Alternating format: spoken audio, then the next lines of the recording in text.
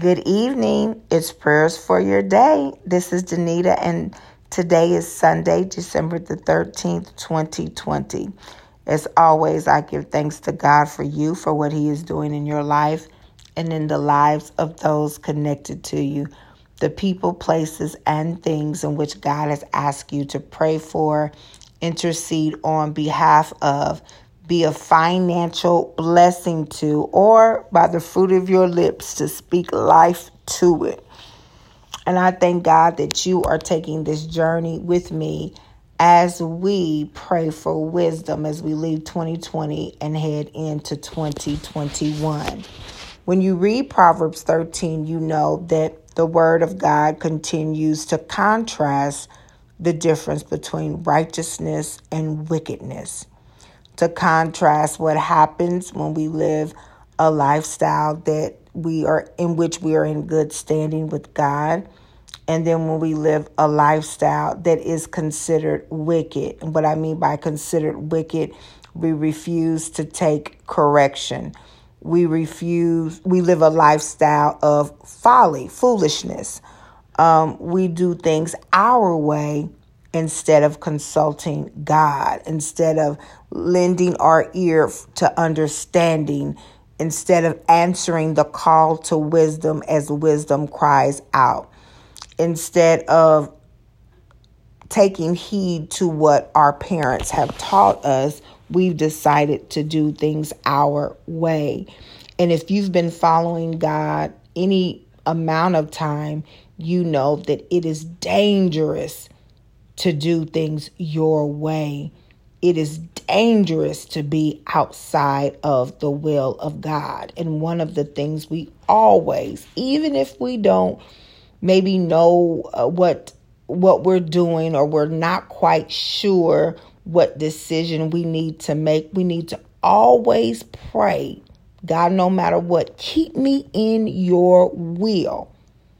No matter what, God, keep me in your will, because as long as you are in the will of God and you are allowing Him to lead you and to guide you, then God is going to keep you. You don't have to worry about that. But when you step outside of the will of God, it's a dangerous place to be. And when I mean dangerous, not necessarily dangerous unto physical death here on earth, even though it can lead to that. It's a dangerous place to be because, anytime you walk a path, whether it be a path of righteousness or a path of wickedness, it's going to lead to more things, either more opportunities to do things well and to open up the door for more opportunities, or opportunities that you fall into evil and wickedness. And sometimes people can fall so deep into those things that they have a hard time getting out. Sin is always easy to get into. It's always easy to get into. But sin, once it gets a hold of you, and I mean really gets a hold of you, it's very hard to get out of. So we need to remember that. I wanted to bring your attention to two particular scriptures. Verse 12 that says, hope deferred makes the heart sick, but a longing fulfilled is a tree of life. That's one. And the other one is, he who spares the rod hates his son, but he who loves him is careful to discipline him. So hope deferred, if you've ever been in a situation where you've been believing God and you've been waiting on the full manifestation of your promise, then you know the longer it takes, the more your heart gets sick. The longer it takes, the more you might get a little depressed or downtrodden, or you wonder, God, did I hear you right? Is this going to happen for me? And the word says, but when it is fulfilled, it is a tree of life. It is a breath of fresh life. It is a reminder that God really is who He says that He is. And the other scripture that talks about disciplining your children, it is important that we discipline our children. I am amazed at some of the videos and things that I see where it's obvious that children are not being disciplined. And what is cute, my mother used to say this all the time. We don't really have little people around, so she doesn't say it anymore.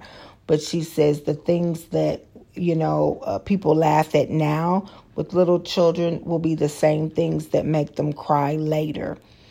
And you see that more and more as children get older. So we're going to pray that God would continue to lead us and guide us in the way of righteousness. Let us pray. Father God, in the name of Jesus, we thank you for today, oh God. We thank you for this morning's waking up and tonight's lying down. We thank you, oh God, for watching over us throughout this day, for keeping us from danger seen and unseen. We thank you, oh God, for going before us, Heavenly Father, to make every crooked pathway straight. We thank you, oh God, for you are mindful of us. For your word says, who art man that thou art mindful of him? We thank you, God, and we come to you on this evening, Heavenly Father. As many of us get ready to lay our bodies and our minds and our hearts at rest, oh God, we pray right now that you would order our steps according to your word. God, that we would have sweet dreams and visions, and if necessary, oh God, that you would speak to us as we sleep. Lord, download wisdom into our minds and into our hearts. Give us understanding, oh God, even as we rest, God. As wisdom cries out through the night, oh God, let us lean our ear to hear what thus says the Lord. Lord, help us to lean in to understanding, oh God, understanding of your word, understanding of dreams, oh God, understanding in terms of people, oh God, as we operate out of the spirit of discernment. God, it is our desire to learn your way, to know of you, oh God. Hallelujah, to know you all the more. God, we thank you for your word that gives us clear direction on what to speak, how to speak, who to seek and who to pull in close to us, oh God, and who to let go of. For God, your word says that a wise man walks with the wise and grows wise. God, again, we ask us to be mindful of those that we call ourselves being friends with, to be mindful of those that we call ourselves hanging around with, oh God. For God, you said that if we walk with the wise, we will be wise. But if we walk with the companion of fools, then we will suffer harm. God, increase our discernment in every relationship so that we would know who we are walking with. God, give us the strength to discipline our children in love, not to tear them down, but to build them up in love.